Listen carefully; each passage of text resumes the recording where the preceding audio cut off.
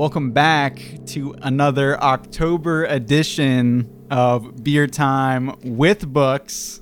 Another? Did we record the last episode in October? Yeah, that's Have we why we had recorded it in October? Yeah, the spooky season beer. That's what it was all about.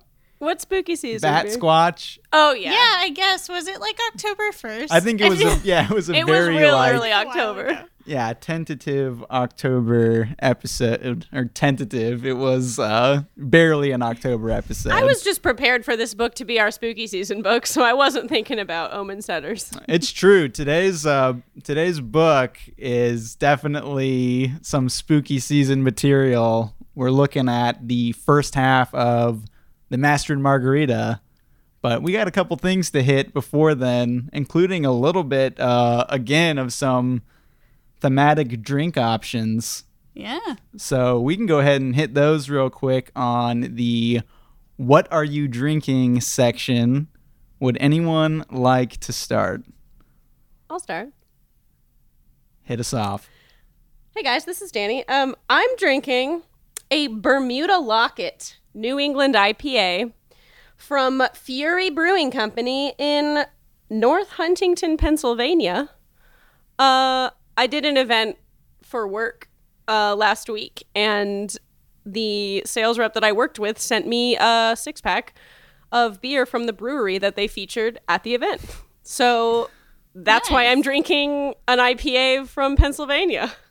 Yeah, Pennsylvania is definitely, I think that may be a first. I don't know if we've ever had a Pennsylvania beer on Beer Time with Books, so we'll be featuring that. Looks like some mermaid material for I don't for know Instagram. What Bermuda Locket. Check out our gram for for the label, the mermaid label. That's Beer Time with Books on Instagram. Been plugging it for a look at those cans. Hashtag look at those cans.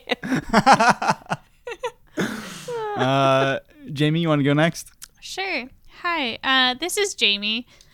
Currently, I am drinking a white wit-style ale from Alaskan Brewing Co., which I started during dinner, so it's almost gone. Once I'm done with that, I have on standby a thematic brew that Brian bought specifically for the pod today that is also a Belgian-style white ale, but it's the White Rascal from Avery Brewing in Boulder, Colorado. And Brian bought it because the can has a little devil on it, which relates to the subject of our book today. Yeah, we'll get deeper into that in a little bit. And for me, this is Brian. I've never done this on the podcast before, but this is some Russian lit, and I'm looking to get Russian lit for this episode. So I have half a shot of 360 vodka to start off for this section. You really saved that for the pod. I wasn't prepared for that one. And I'm also, after taking that shot, I'll be cracking open the Avery Brewing White Rascal as well with that devil can, because this is a bit of a devilish episode. So looking forward. White Rascal made it. Adjectives that they put on the side of this can are authentic, zesty, mischief. Mischief. White Rascal has made an appearance before. I drank that in season 1. Yeah, that has definitely been on before, and that was pre-Instagram, so I guess this will be the first time to actually get a look at it. I didn't get featured on the gram. Instagram didn't exist. Yeah, pre-Instagram, it's total To existence. be clear, it was 2007. Yeah, this is a long-running podcast. So yeah, with that, we're going to be moving into the next section here, which is some recent media. And we're going to hit into a couple highlights from the last couple of weeks, because it's been pretty recent since our latest episode. So just a couple highlights since last time that you've been enjoying this October. Dan, you want to start for this one as well? I got you. I have been watching Nurse Ratched. Ratched, I think it's just called, on Netflix. It's like an 8-episode, I think, features Sarah Paulson. And it's focuses on the character of Nurse Ratched from One Flew Over the Cuckoo's Nest. And it's just like... Your favorite book. favorite book. It grew. Now I look back on it more fondly, I think, now than I was feeling for it when I was reading it. But it's a really interesting like retelling, or like, you know, look into her backstory. And I also love Sarah Paulson; she's phenomenal. And so it's very American Horror Story-esque, a very American Horror Story vibe, just in time for spooky season. I love the sanitarium. Mm-hmm. I don't remember which one that is. One of those vibes, the asylum vibes. And I'm about 6 episodes in, and it's pretty spooky. I can only handle like one at a time. So I've been really liking that. Will has been watching from the kitchen table while doing other things, so he's been half watching with me, but it's mostly just me. He's not that interested. Yeah, I feel like all the streaming services have really been going hard on these literature-based shows, and now spin-offs to some degree, which is interesting. I mean, if they're good, I'm happy to see them keep coming. It's good. It's pretty outrageous in the way that like American Horror Story is. It's like less sort of, I don't know, cinematic and more like just very dramatic, almost like sometimes sounds and looks like a horror movie from the 80s. So it's great. I'm enjoying it. And I've also been reading. I have been slogging my way through All the King's Men, who has made, you know, which has made a feature on this podcast before. I will say, yes, I was reading that over the summer. I think that was like early quarantine read for me. Yeah. So I started it around the same time, or maybe in the middle of you reading it. But then I had to return it to the library, and then I got it on my Kindle, and then I had to return that copy, and then I got the library copy again. So now it's been several months, and it took me 200 pages to like really get into a groove, but I started assigning myself 25 pages a day, so I should be good. Well, not only is it spooky season, it is politics season as well, which is its own spooky season to some degree. But yeah, that's definitely a great political novel, so that's cool. Yeah, it's great. I'm enjoying it now. Yeah. Jamie? I, since the last episode, listened to an audiobook, also related to spooky season. I don't ever read horror, like, at all. I've even tried to read Stephen King in the past and just, like, couldn't get into it. But somebody that I follow on Twitter had a whole thread about scariest books they've read, and this was on there. She specifically said this was the one that was the scariest out of all the books she's read. It's called I Remember You, and it's by an Icelandic author, and I would try to pronounce her name, but it has, like, 20 letters in it, and I don't. Her first name is Ursa. I can't say her last name. I don't know what it is. Even like I listened to the audiobook and they say the author's name and I still couldn't repeat it for you. Like, I don't know what it is. But it's set in Iceland, and it was a ghost story, following like 2 stories throughout the whole thing, like every other chapter. One story about some friends renovating an old house in like a pretty abandoned seaside town in Iceland, and then another about the investigation of an old woman's suicide, told mostly from the perspective of a doctor who like examined her body after she was found. And it was really, really scary, very spooky. I couldn't listen to it at night. I really, like, genuinely got scared. There's in the book, the group of friends that's renovating the house, they have a dog. And this is kind of a cliche, I know, but the dog, like, starts growling or barking whenever there's about to be something very scary with the child ghost that's running around. And one morning, I have to take our dog out, like, at 5 a.m. before I leave for work. And one morning, I took him out there, after having listened to part of this book, and he immediately started growling when we went outside. And Absolutely I was like, not. what the fuck is happening? I was No. like, oh my God. But it was very scary. I do recommend it. I was enthralled, and it had a lot of twists and turns at the end. So, yeah, that's my recent media. Cool. And then for me, been watching a couple kind of cult classics from the 90s. One of them I picked for Jamie and I to watch because I thought it was going to be a bit more eerie than it was. And it still definitely has an eerie side, but it was way more goofy than I had originally anticipated. But it's Twin Peaks, David Lynch's show from the 90s. And I thought I had seen some scenes from it in the past, and we've already seen some of those scenes that had popped up on my timeline on various social medias before, and they're definitely unsettling. But overall, like, I've found myself laughing a lot during the show just because it's so melodramatic. It's so goofy. And it's, something that was kind of interesting to think about it being on one of the major broadcast networks. I believe it was on ABC back in the 90s, but we're pretty much halfway through season 1 right now, and it's actually been pretty good. I wasn't fully drawn in because I had to get used to the style, but now that I am more used to it,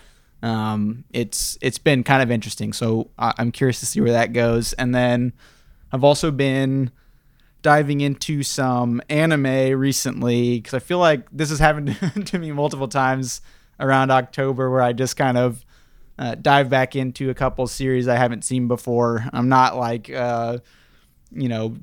major fan of like anime overall, but there are a few that are some of my favorite shows of all time. But I decided to start watching Cowboy Bebop is what it's called, which again is kind of a classic from the 90s. But for anybody familiar with like Toonami on Cartoon Network, this was the first anime Toonami showed. And it's really short, it's only 26 episodes, but just an interesting story of the solar system in 2071. And humans have colonized a lot of the various planets, and it follows the Bebop spaceship and the bounty hunters that are aboard said ship. And it's just kind of like a very chill, hip anime jazz soundtrack.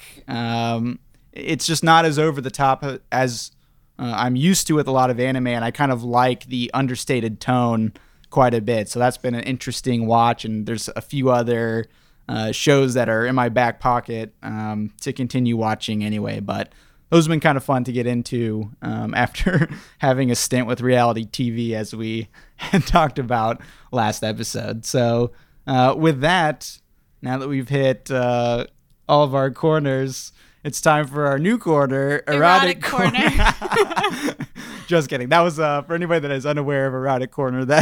That's deep into our last episode, Homesteader's Luck. Yeah, you won't understand this Erotic Corner unless you go back and listen to the last Erotic Corner. Yeah, it's a serialized corner of this show. I wasn't prepared for Find it on Erotic our Corner. Patreon. yeah. Erotic Corners, you gotta go into our Patreon and Or our OnlyFans, maybe? Oh yeah, subscribe to our OnlyFans for our add beer time with books. No, just for our 5 minutes of erotic. I don't know, erotic what content. Okay, well, we're not doing Erotic Corner, unfortunately. But what we are doing is we're getting into the 6th book of our 2nd season. For anybody that is listening to this semi-real time, I don't know how many people are trying to just like read along as we do, which we apologize for huge breaks in episodes if that's the case. Or you're welcome for all of the time to read the books. Right. But hopefully we can finish season 2 by the end of the year. And it seems like we're all pretty into this book so far. So we may be making a return sooner rather than later. But with all of that being said, we're going to move into the Master and Margarita and just get a quick start with a summary from Jamie. Yes. I genuinely, every single time I'm the like host, the leader of this podcast, I forget that I have to do a summary until the last minute. You can do what we like had been doing recently, just quicker, quick summary, just broader highlights to just kind of set the table. So, the devil went down to Moscow. All right, get that fiddle out. So sorry. That's my summary. No. Perfect. All right, moving on. Okay, but basic plotline. We open up two literary figures in Russia, in Moscow, having a conversation about a book or an article that one of them is trying to write about Jesus. A man interrupts and says, "Oh, Jesus. Oh, Jesus. Oh." I know about him. And we slowly learn that this man is the devil. He goes by the name Woland. He kind of says he's a professor of like dark magic or some black magic. And he tells them a story about Pontius Pilate and says that he knew him and he was there when he sentenced Jesus to death and all these different things. In this conversation, he predicts the death of the editor, Berlioz. I don't know if I'm saying that right. Please forgive us for all of these names. I'm not going to say anything right. I tried to look up pronunciations and it didn't go well. Anyway, Berlioz subsequently dies. He gets ran over by a streetcar, beheaded, and that is sort of the thread that follows us throughout the rest of at least the first part. His friend Bezdomny, or Ivan, is he Ivan? I think he's Ivan. That's Ivan, yeah. He's the poet. One of many, yeah. Many Ivans. He kind of is like slowly going crazy, even though all of this stuff really happened. He's running around trying to get somebody to listen to him about this crazy professor, and nobody will, and he ends up in an insane asylum, and basically just absolute chaos in Moscow because of the devil. We'll get into lots of details about that, I'm sure, but that's a general start, at least.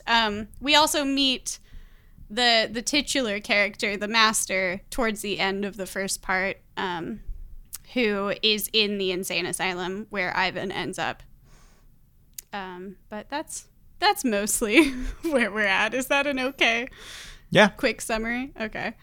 Yeah, I think it's also probably worth noting that, like, that Bulgakov couldn't this was published posthumously because he couldn't publish it. He was writing about like the oppression basically under like Soviet rule, and like wasn't able to publish it or like reap any of the sort of like understand how influential it was until ever because he died before it was published.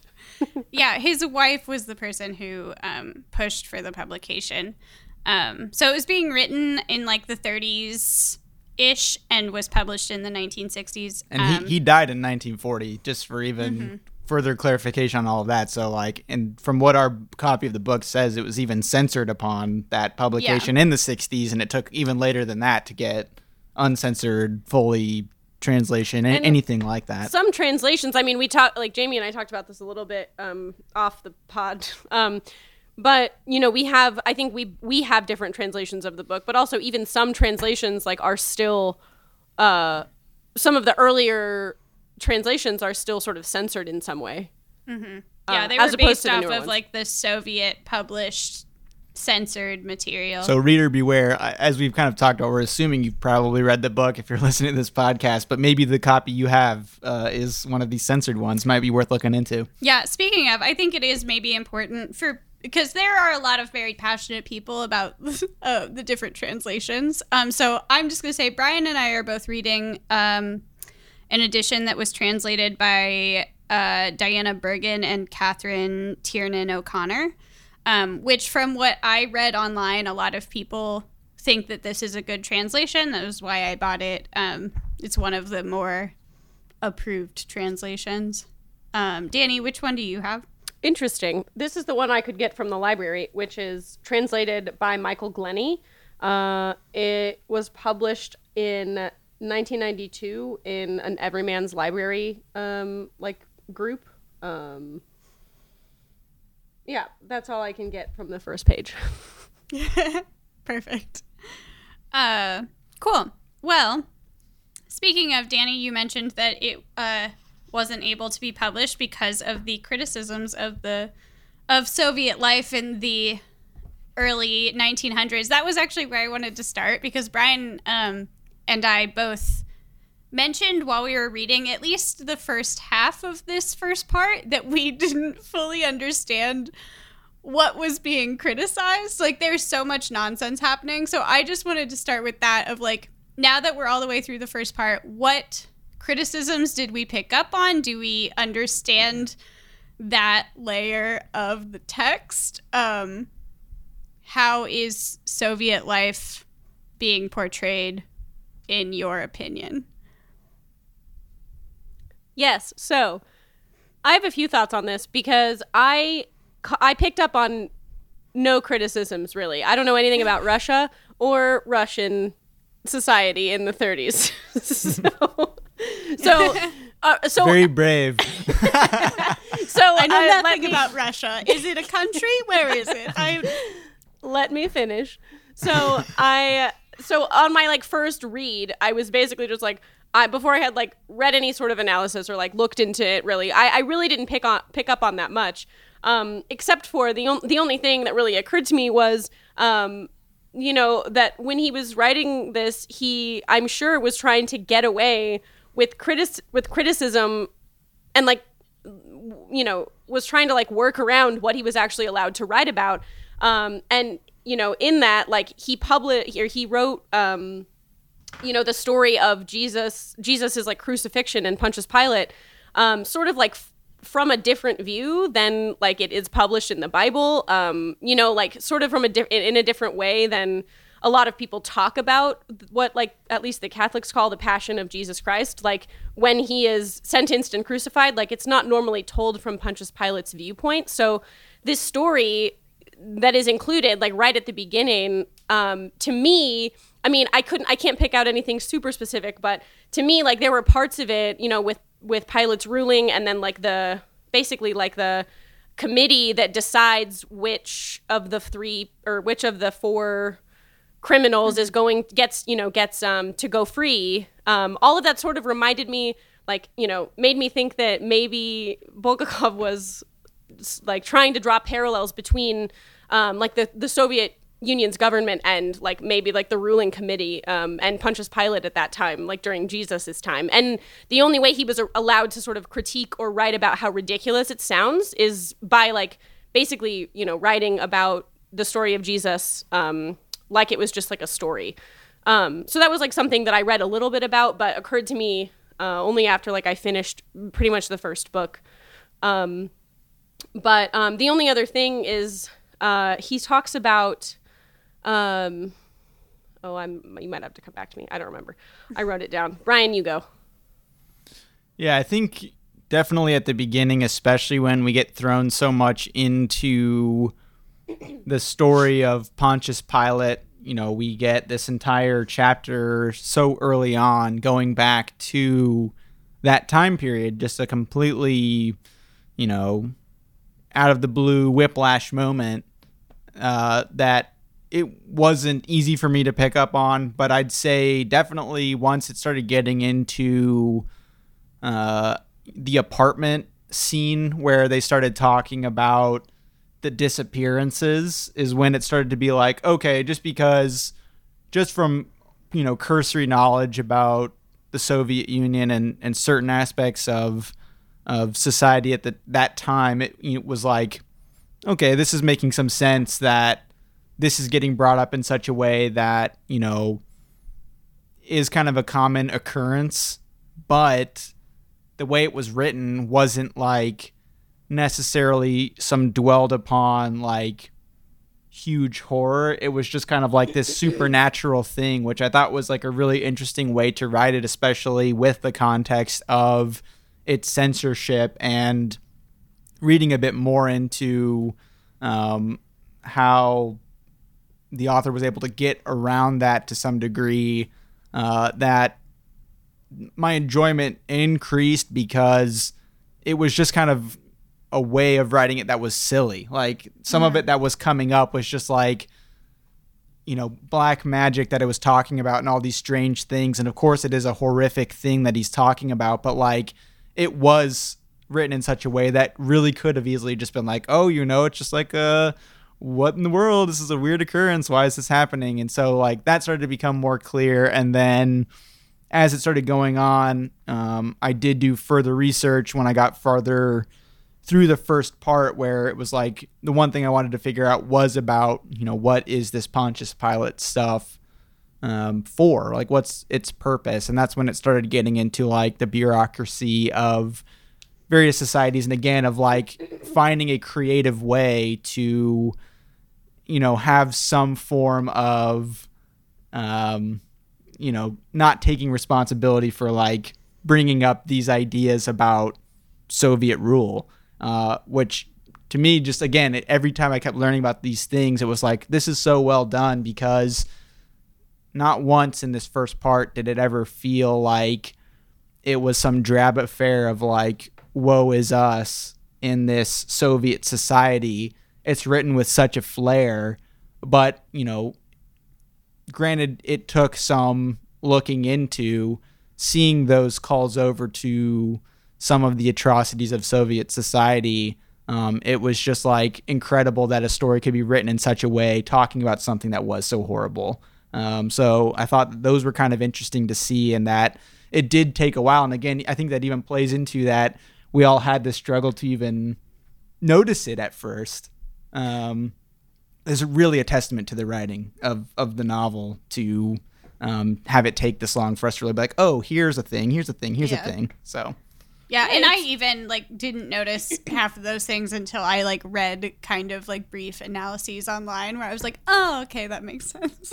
Yeah, it's really impressive, and very like he does it in such an artful way where, like, you know, if somebody, I don't know what it looked like, you know, for him writing this during that time, but, you know, to the point where like so artfully like hidden, to the point where if somebody had like found his manuscript and like pointed it out and, you know, and tried to find all of the places and point out all the places where he was being sort of like, you know, treasonous against the government or something, they really wouldn't even be able to like find anything like super specific. Like, I feel like he couched things like very like in a very like well hidden way, kind of. And especially also, for like, such like a universal subject matter too, like the fact that it is about God and the devil. Like anybody could write about that, you know. It would be more pointed if it was like an Animal Farm situation where it's like, okay, well, this animal is clearly Stalin, you know, whatever. But like this is just something that like, right. But like just the fact that you're writing about something that is so universal as like the major religions of the world, like that was kind of a bold choice and a well thought out choice in the end because of that deniability. Yeah, one of the other things that I specifically read online that made sense to me more once I was like went back and read more of the first half was criticisms of a lot of the like forced thought under like Soviet Russia, Stalin's rule. And one of those things that was sort of like propagandized was paranoia of foreigners. And it talks a lot about like Woland is the foreigner, and a lot of their conversations at the beginning are like, oh, this fucking guy, this foreigner over here. Berlioz spends like the first like 12 pages just like he's not even listening to Woland. He's like, oh, is he German? Is he from here? Well, he speaks all these languages. Like, who is this guy and where is he from? Should I report him to the authorities? Literally, like, how does he speak Russian so well? He must be a spy. Show us your papers. Yeah, and then he immediately says, like, they have this, like, little meeting, he and Ivan, and then, like, they come back and they're just like, show us your papers. And it's like, I mean, it's just so, I mean, that was a pretty telling part from the start, I think. Yeah. Yeah, and then I also I took a picture of a quote that this was after I had, it's like towards, I don't know, the middle-ish of the section we read. And it was after I had read some analysis online where I took a picture of this being like, oh, I feel like this is something. But during like the absolutely incredible scene of the magic show in the theater, which we have to talk about more, but the cat Behemoth comes in and tears off the MC's head. Oh my God. Which is the most amazing. It's so good. But the quote that I picked out was, the MC cried, grabbed at the air with his hands and mumbled, "Give me back my head, give me back my head, take my apartment, take my pictures, only give me back my head." And I feel like that could be a veiled criticism of, again, like sort of like control of thought and control of creativity, of like, you can take all of my physical possessions, but give me back like my freedom of thought under this really controlling rule. And maybe that's me grasping at straws, but I liked that quote a lot of like, take all of my things, but please give me back my head. Well, especially because that's the second beheading at that point as well. So it's not like this was a one-off thing anyway. That's really how we kick off the novel, which to me was like a huge surprise. And again, of something of like all these different things along the way to bring me up to speed of like, oh, this novel's really like onto something here. But like bringing in this like more action-packed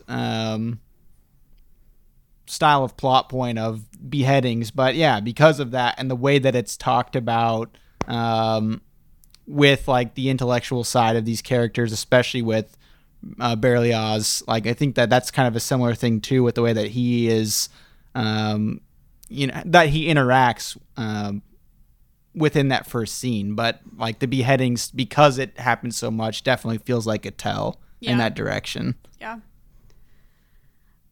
Well, going back a little bit to, you guys both already brought up Pontius Pilate, but I did want to talk about the Pontius Pilate sections because we've had 2 of them thus far. And I'll be honest, I understand their purpose, but they're maybe my least favorite sections to read. And I just want to hear your thoughts a little bit. I don't know if this is because I genuinely don't have that much knowledge of the Bible. Like, I know the general stories. I went to church growing up, but I felt a little lost reading them. And I think I maybe need more background information. But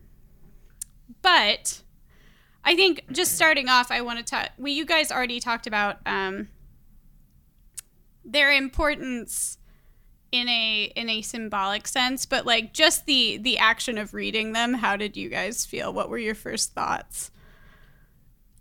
It was really interesting to read the story of like the crucifixion of Jesus Christ as like a fun novel, like, because like I said earlier, like growing up Catholic, like every Easter, pretty much every Easter season, like the focus was on like the passion of Jesus Christ. Like the focus was on Jesus getting, sentenced and crucified and what happens every minute. And like, I mean, there's like a whole movie about it. Like, I'm pretty sure I watched it every Easter season, like a very graphic, brutal. Yeah, no, really, like from like a young age, like, and it was really like, it was really interesting to read it, like just from the perspective of Pontius Pilate too, because, that's never the focus, and it's just like taking a story and like flipping it on its head and looking at it from a different angle. And I don't know, I think I probably enjoyed it like more than I expected to, because I knew it was coming and I was like, what's happening? Pontius Pilate is showing up and I have no idea like what to expect. But like being really familiar with the story from like another point of view was like, actually, it informed the way that I was like able to read this, and I don't know, I felt like I I liked it sort of like more like as an allegory or something, and was able to like apply it, like you said, to sort of like in like a symbolic way to, you know, the greater like government of the Soviet Union, but also like provided a different perspective of why, you know, of like the inner workings of Pontius Pilate's mind at the time, because that's not the perspective that you get when you're being taught about Jesus being crucified. Like that's the only person that matters, and there was like almost like a historical nuance that was really important that like you don't get when you're sitting in church at Easter Sunday every year. So it was very informative for me. Yeah, I think for that section, as far as how it like made me feel in the context of everything else,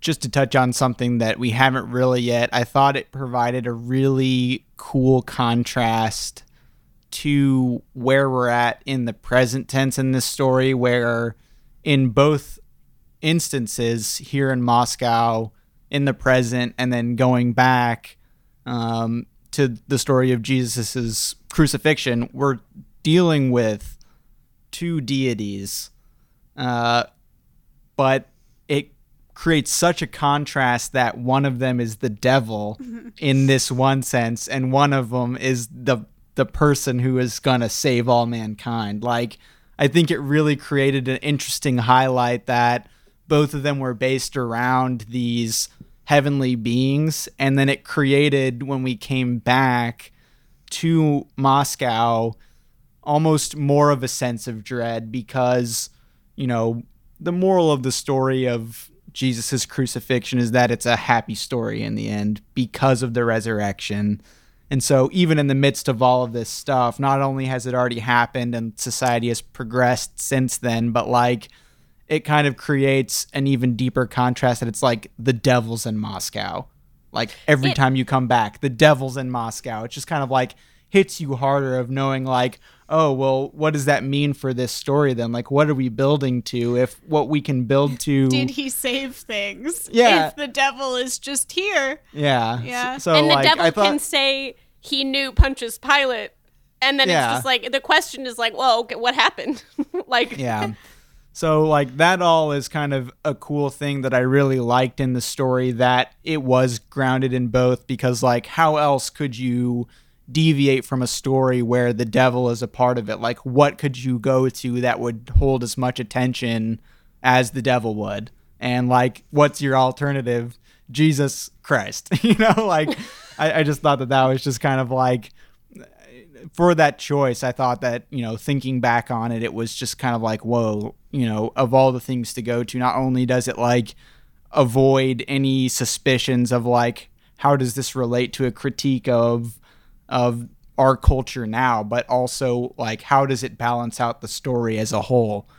So that was really cool. And then, yeah, just as far as getting the perspective of Pontius Pilate, again, this was probably informed more with doing extra research after the fact, but just like seeing Pontius, who, you know, is enough of a main player within the story of the crucifixion of Jesus Christ that he's a name that people remember in the midst of like the most important event of Christianity, that like the perspective we're getting here is that Pontius is just a cog in the machine, and that not even his decision at this point was something that maybe he was down to make. Yeah, he didn't have a ton of power. Yeah, like in the end, because even when they were talking about pardoning the fourth person, that wasn't even his choice. When ultimately, in this public sense, he's the one that's announcing this pardoning.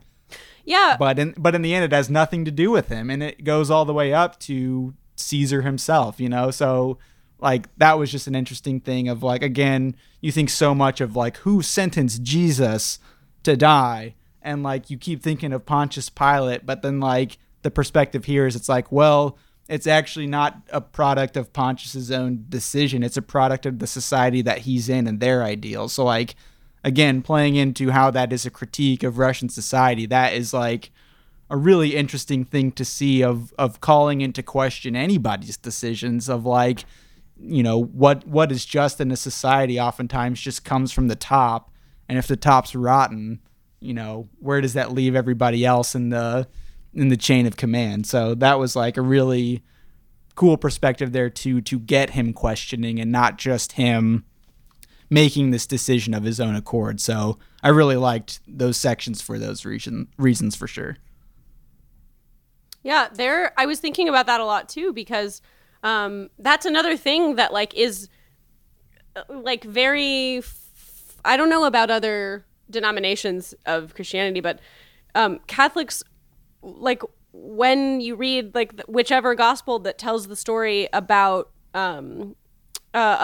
Jesus's crucifixion, like Pilate, there's like two characters, and it's Jesus and Pontius Pilate, and it's like it like paints this sort of like 50-50 kind of like Pilate was the bad one who did it, and like Jesus died, and then like that was like that's it. And there, like, his name is mentioned all over the place during that, and it's crazy because even just like a little bit of historical nuance tells you that Pilate was a cog in the machine. He was just following orders, and he didn't have any power, and like that's not even like subjective, like that's just how the power structure would have been at the time anyway. And so it really informs the story. Like it seems like a really important detail to leave out. Like yes, like I mean Pilate is sort of like almost like painted as like almost like a devilish character, and yet he's like not even, I mean he was like in this case, like we see sort of like we even hear him talk like in this narrative, like he's like trying to get Jesus off almost, and they're just like, no, like this is not the person we want to free, and he sees the good in Jesus, and you feel like the helplessness that he feels, and that sympathy is nowhere to be found in the Bible. It's nowhere. And yeah, and that may be a denominational thing too, because I feel like we touched on it a little bit just for background, like Methodist teachings of all of it. Like I think the Pontius Pilate side of it, there was like some information into his hesitation, but like ultimately when we get to the end of it, it was still like, I feel like a lot of the weight of the decision within those teachings does really come down to Pilate himself, regardless of like the build up to it anyway, because, when you get to the Easter services or whatever else, like it does get to the crux of like, there's not a lot of time to elaborate. Just like, here's the decision. Jesus died. Right. He rose again. We're all saved. But like in the build up to that story, like it does play on it a little bit, but like, I like that is such a focus when like, that wouldn't be the crux of like the Easter teachings, when this is obviously such an Easter centric story that like that's a cool thing to like, as far as a novel is concerned, to like pick that part out and be like, that's something that I think could play in such a significant way here. Yeah. It's interesting too, because I went to church. I've read parts of the Bible, but I don't feel like I have that much knowledge on it. And I don't remember a huge focus on Pontius Pilate even at Easter services growing up, or even Easter. Because that's when it starts getting to like Judas and like the crux of that decision of, his betrayal and whatnot.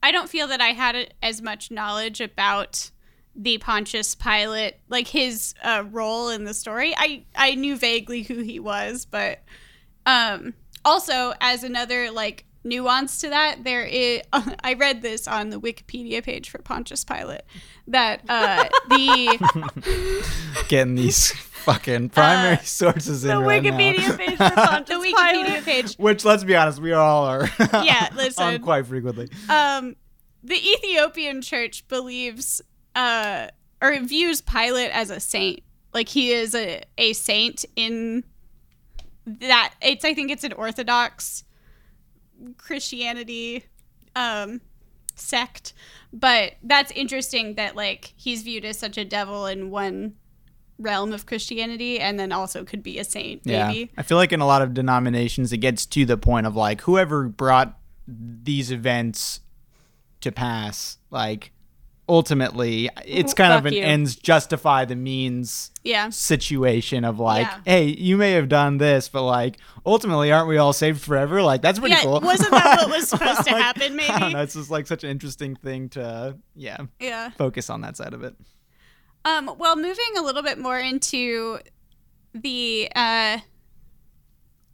current day in Moscow, we've talked about Wolin's role a little bit as like a symbol and as how the devil and that relates to Soviet Russia. But I also want to talk about just like Woland as a character and what he's doing here. Like, why is he in Moscow? I know. What's going on and where is this leading? Because he's come in and just like absolutely wreaked havoc by creating loads of fake currency that changes back and forth, and by disappearing clothing. Yeah, there's so much happening, and he's got this whole entourage of the weirdest group of people, and which is such a great talking touch. cat. That entourage, like it could just be the devil, but the entourage itself is such a beautiful addition amazing. to like his character. It's very I kept getting Alice in Wonderland vibes. Yes, like this entire time, like just the cat and the weird, like there's like 3 weird men. One of them has a weird eye. Like there's they're a all naked at a woman. thing. There's like they call her a slut several times. I think they call it was like she's at various times a slut and a hooker and some sort of like she's just like only wearing demon. an apron, like, and she's wearing some hat as well, Yeah. and I think golden slippers once or something. She wears a beret and like an apron and like she's like some sort of sex demon or seductive. I don't know. Anyway, yeah, his entourage is like extremely just like this collection of like weird characters, and it like really made me. I kept thinking about Alice in Wonderland.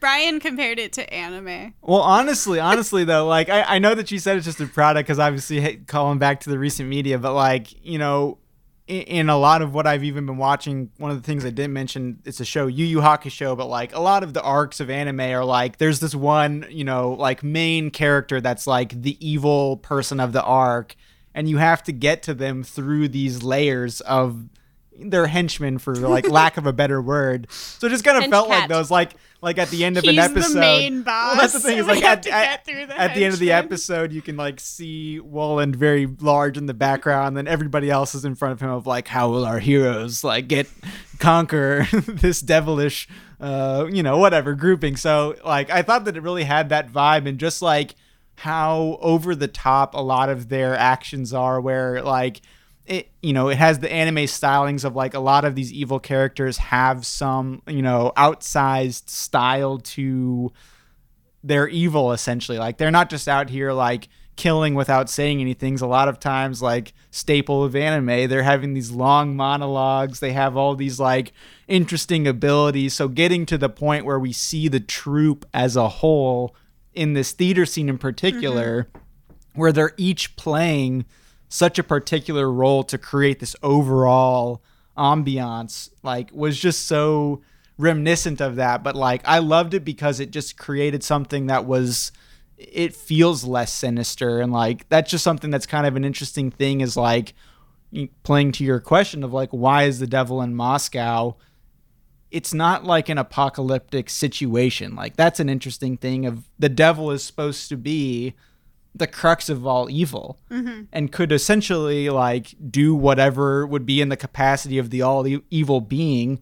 But what's he doing? He's like putting on shows and like just creating general mischief, and like sure, it's like he's pranking. Yeah, like it's some of the things are bigger because like people obviously are getting arrested for having like foreign currency and or whatever, decapitated. But yes. like, but like that was relatively even, like, minor. He didn't physically do that. Right. He told them it was going to happen. He just predicted it. He's just like an agent of chaos throughout this entire first book. But it's like, it's not like apocalyptic harm. It's just like poltergeist kind of stuff.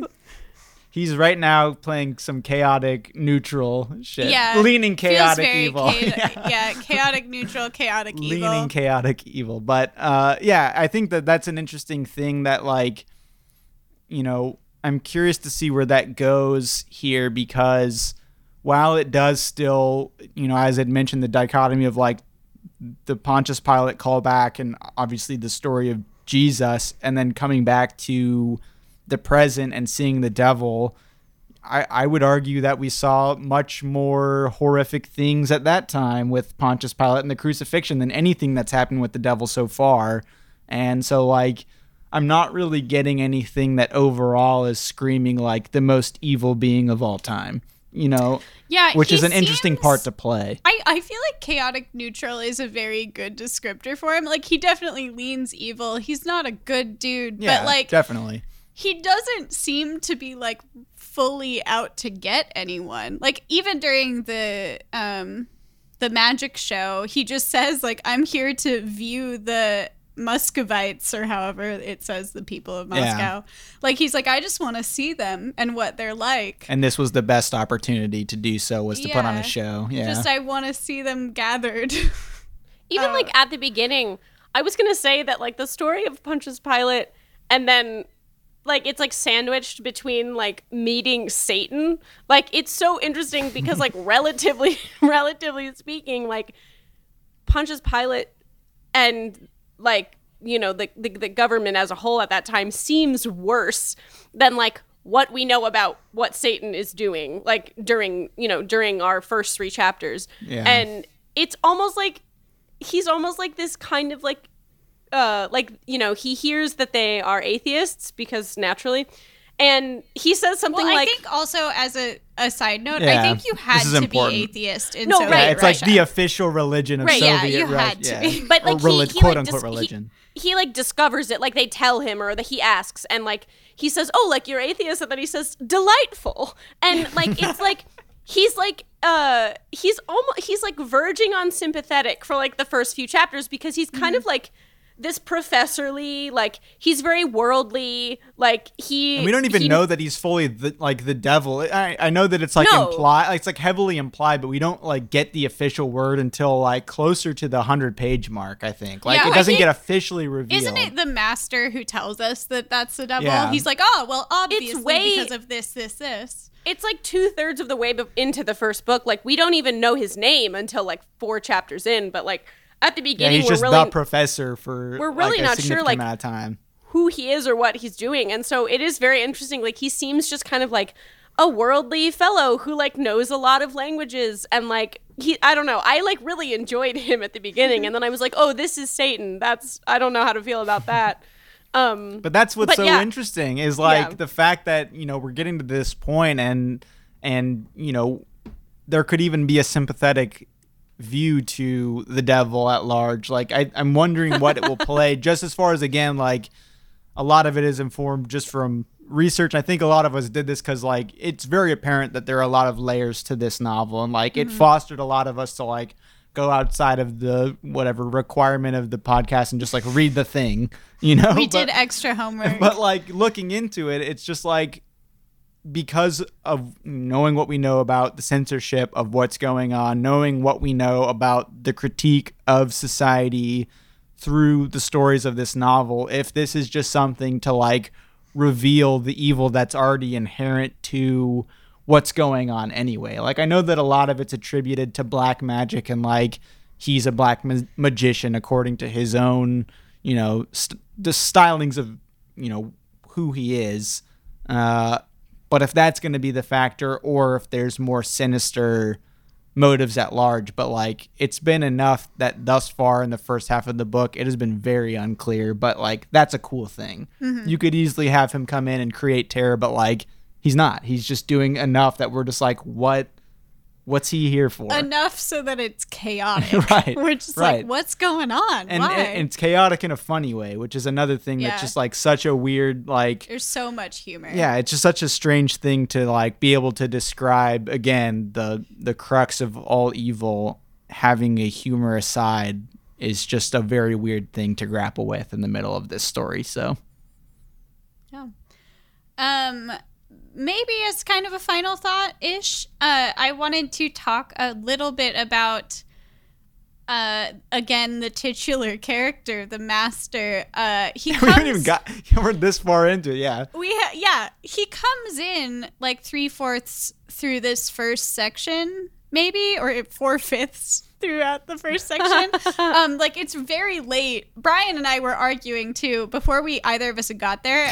Brian was like, I think Ivan's the master, and I was like, I don't think we've met the master. I just kept coming in when Jamie was reading the book, and I'd say, "Who is the master?" And then she'd say whatever. I'd be like, "It's like whatever." Blah blah blah. Who is Margarita? His muse. Yeah, because I had read like a brief summary of the story before we started, and I was like, I don't think we meet the master for a long time. And I also know that that Margarita is the master's muse. That is from a summary. And so I was like, I really don't think we've met either of them. And then we finally do. I was gonna say, I don't know what the translation of this chapter is for you, but when we meet him, in my edition, the chapter is titled "Enter the Hero." Like, it's ours too. It's very telling, which is interesting because, like, in a normal sort of like novel, you would know who the hero is, or like the titular character or whatever. So it's interesting to me that, like, we're 13 chapters in, and like Bulgakov has to be like, well, hold on, like, I gotta remind everybody who we're actually like here to talk about, because Ivan's been so focused on, like, that's the other thing too, like the fact that there is an Enter the Hero chapter, and it's like has nothing to do with this character who's been running around so much, that like has had so much realization about what actually is going on. It's not actually like the namesake of the novel. Is fascinating. Yeah, I just wanted to talk about that a little bit, of like how we think that the master will alter this story. Like, what is his purpose here? So far, he hasn't really done anything. Like, he's in this psychiatric hospital with Ivan, and he told his story about his beloved, who hasn't been named yet, but I think is Margarita. And I just don't even really know, like, how he's going to fit into the story. I don't know if you guys have thoughts on, like, maybe why he was introduced so late, or what his purpose is thus far. Any thoughts?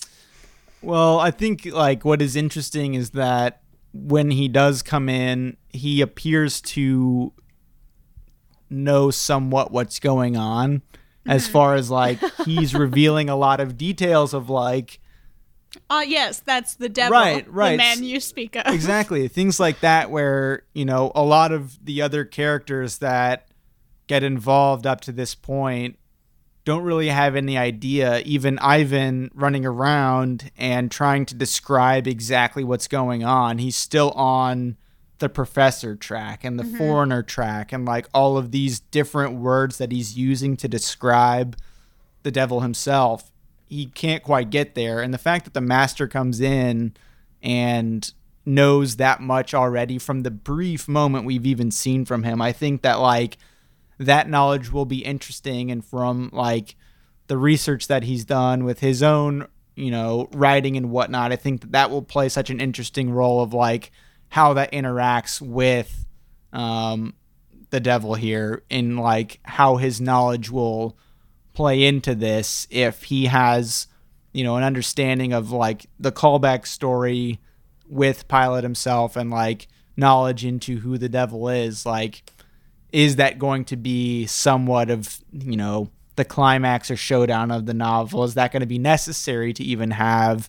I just think that, like, somebody to clear up what's going on, because again, right now the word we keep talking about is just like chaos and chaotic. Like, to be able to put some order to it, to find out, like, maybe what the motive is, that we can finally get to that point. I think that, like, at some point we have to know why it was so necessary for the devil to come to Moscow. Like, what's the motivation to not be anywhere else? If that's a thing. Like, we don't know if he can be in multiple places at once, like, whatever, God is everywhere.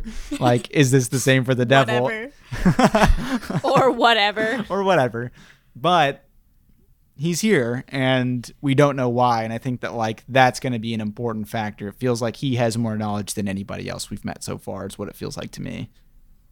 Yeah, I agree with that. He's also the only person who, like, can validate Ivan at all. Poor Ivan has been Like, poor Ivan is this is where 150 in my edition pages in, and Ivan has just been gaslighted around every corner for just like for days, or I don't know how long it's been, whatever, for the entirety of his time since he like saw his friend get beheaded by a tram, to like now he's in an asylum, for at least a day or two, and this is the only person, nobody's listening to him. Nobody really understands. Like, he tries to say he wants to report it to the police, and Dr. Stravinsky is like, great, all right, I'll see you in a day, because they're going to bring you right back here.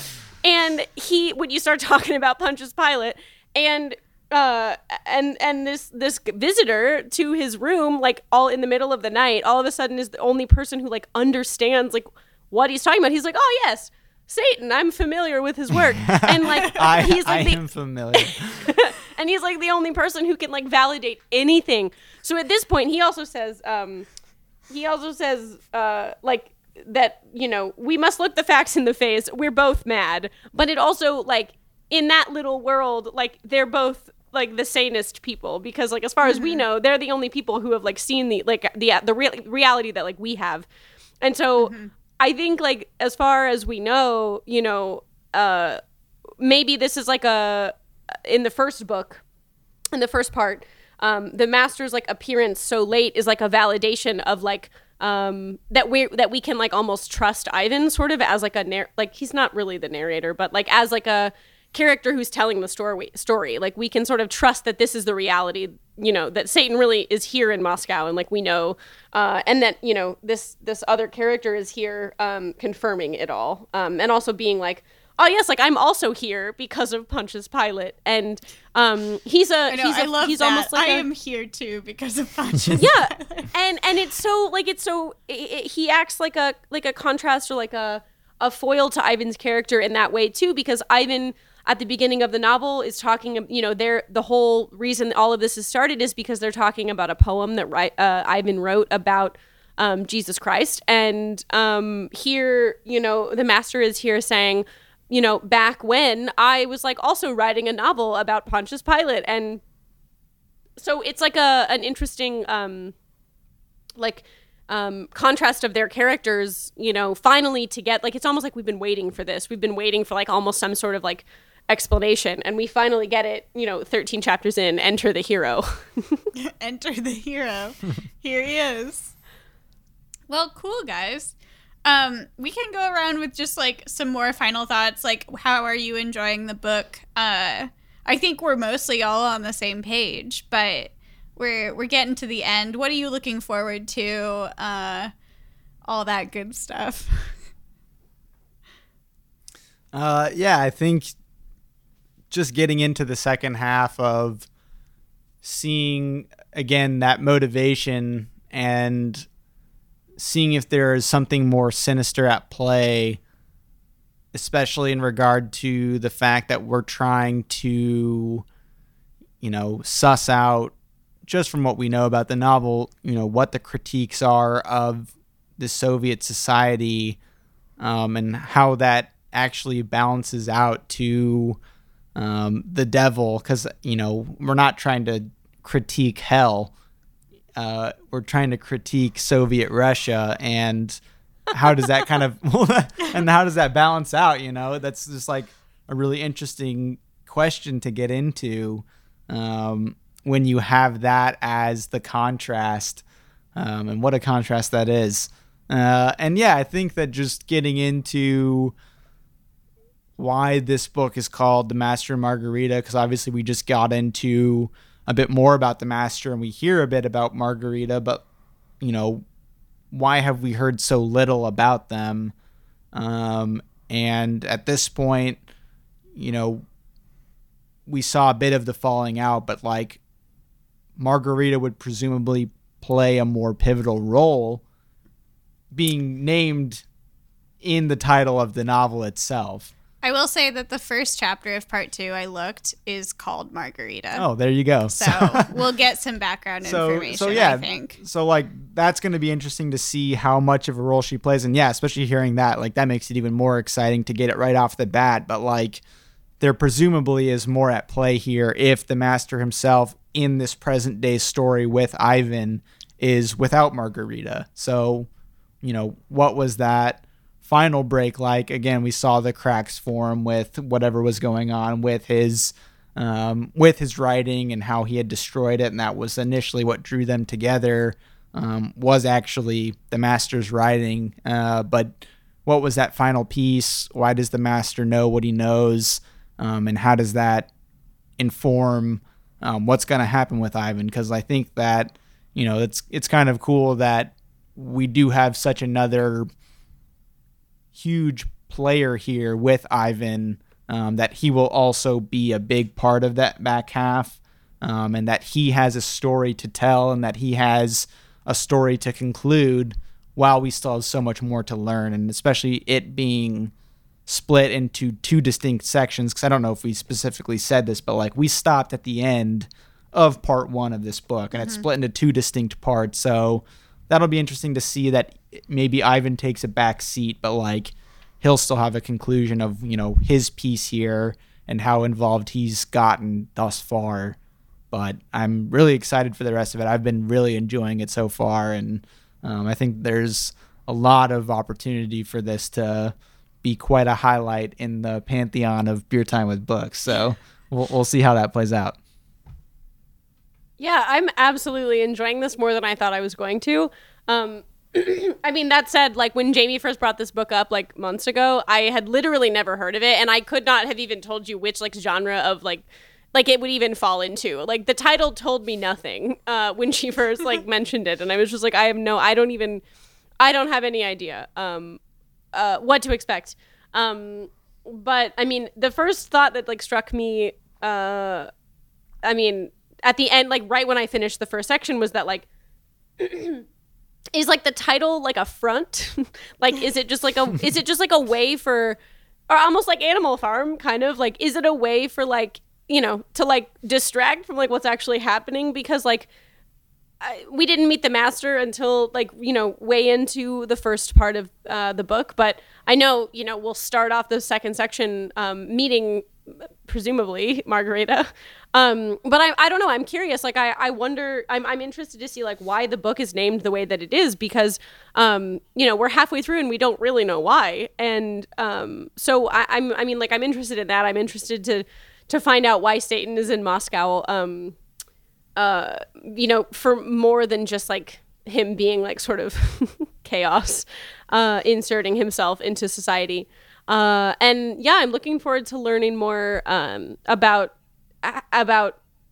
how like all of the creative ways that Bulgakov like criticizes Soviet society in his like really, really clever, artful way.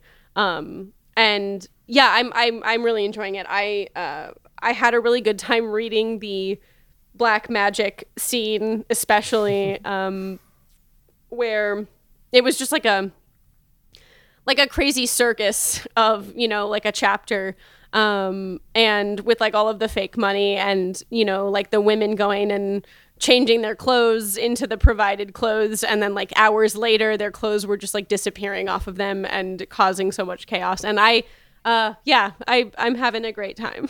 I'm excited for the rest of it. Yeah, and just as a quick side note, I do want to say one more thing for a final thought. I'm curious if the pilot sections will still be a factor in the second half, because we've reached such a crux of that story. We've got to the end of the crucifixion, obviously like left on somewhat of a cliffhanger, because it's like the bodies were the only two left on the hill. But that is another thing. Learn more? Yeah, that's what I'm curious about, is if there's something after that will play into the story at large, because it does feel like it could be a stopping point, and like it is the end of the first half, but like, is that coming back? That's something I'm looking forward to as well. Yeah. I feel like it has to come back. I don't know. I feel like with the master coming in and him also writing a story about Pontius Pilate, we'll probably hear more, even if it's maybe from a different perspective. And maybe that's when the devil like gets his introduction of, whatever. Yeah. Yeah, something like, maybe. I don't know. I have very similar final thoughts. I'm really enjoying it. I obviously am the one that picked this book, and I had read a lot about it online, and I know that most of the people who have read it are just absolute fanatics about it. Like, people love this book. And I understand why. Brian and I were talking earlier about like how Russian lit you kind of assume will be really like dreary and dreadful because Russian history is. But we were surprised by how absurd and funny and entertaining this novel was. And I'm really looking forward to more of that. And also why The Master and Margarita was the final choice for the title. I did read like background information that it went through a lot of different titles before it was published. And It'd be interesting to know what the draft titles were. a lot of them had to do more with Woland. According to the history, like one of them That makes sense. was brought up said Woland's guest performances was an early title. I kind of like that. So, but like this was the end choice, and it clearly is important. And again, like Margarita is the first chapter in the second half, so we'll see what happens there. But I'm really excited. I'm really looking forward to it. I love the chaos. I want to know more about the Devil's entourage. I know. I hope we do get some features on them. More Yeah. of like if they have a backstory, because just the anime fan in me right now, I want them to just like have a whole saga. In I the want to second know half. everything there is to know about Behemoth the cat. Yeah. I'm so excited. The cat that just like walks around on its hind legs and like alternates Drinks between vodka. like sitting at people's desks and drinking vodka and like calling people on the phone. It's amazing. Paying tolls on streetcars, Yeah. the whole gamut. Well, cool guys. Thanks. Cool guys. Cool guys. We need a scat. Anybody got a Moscow inspired scat? A moss It is cat. not me. A moss cat. Danny did it last time, so I think it's Brian's turn. Is it me? I think I did it the time before that. I think it's Brian's So I think turn. it's your I'm in turn. charge of this episode. I think it's Brian's turn. Just as the tie-in, I haven't made it yet, but I'm assuming that I will be making a jazzy intro for this book because we had some significant jazz scenes in earlier in the first part. So anyway, the scat plays into that. Go for it. But before we get into that real quick, I just want to say the last book, because we were hitting that, like I said, we were hoping to get season 2 out before the end of the year. So after The Master and Margarita, we have one more. And what's that one, Danny? Oh yeah, we got my pick. It's Oryx and Crake by Margaret Atwood. Oryx and Crake. We are going to hit Get on it it. Get reading. Get started now, That's your and finish homework. it before the end of the year. Yes, good stuff. With that, let's get scatted out of here. A do do do do ba do ba dee da ba da ba do ba boom. Wow. We will catch Wow. you next time. Bye. Bye.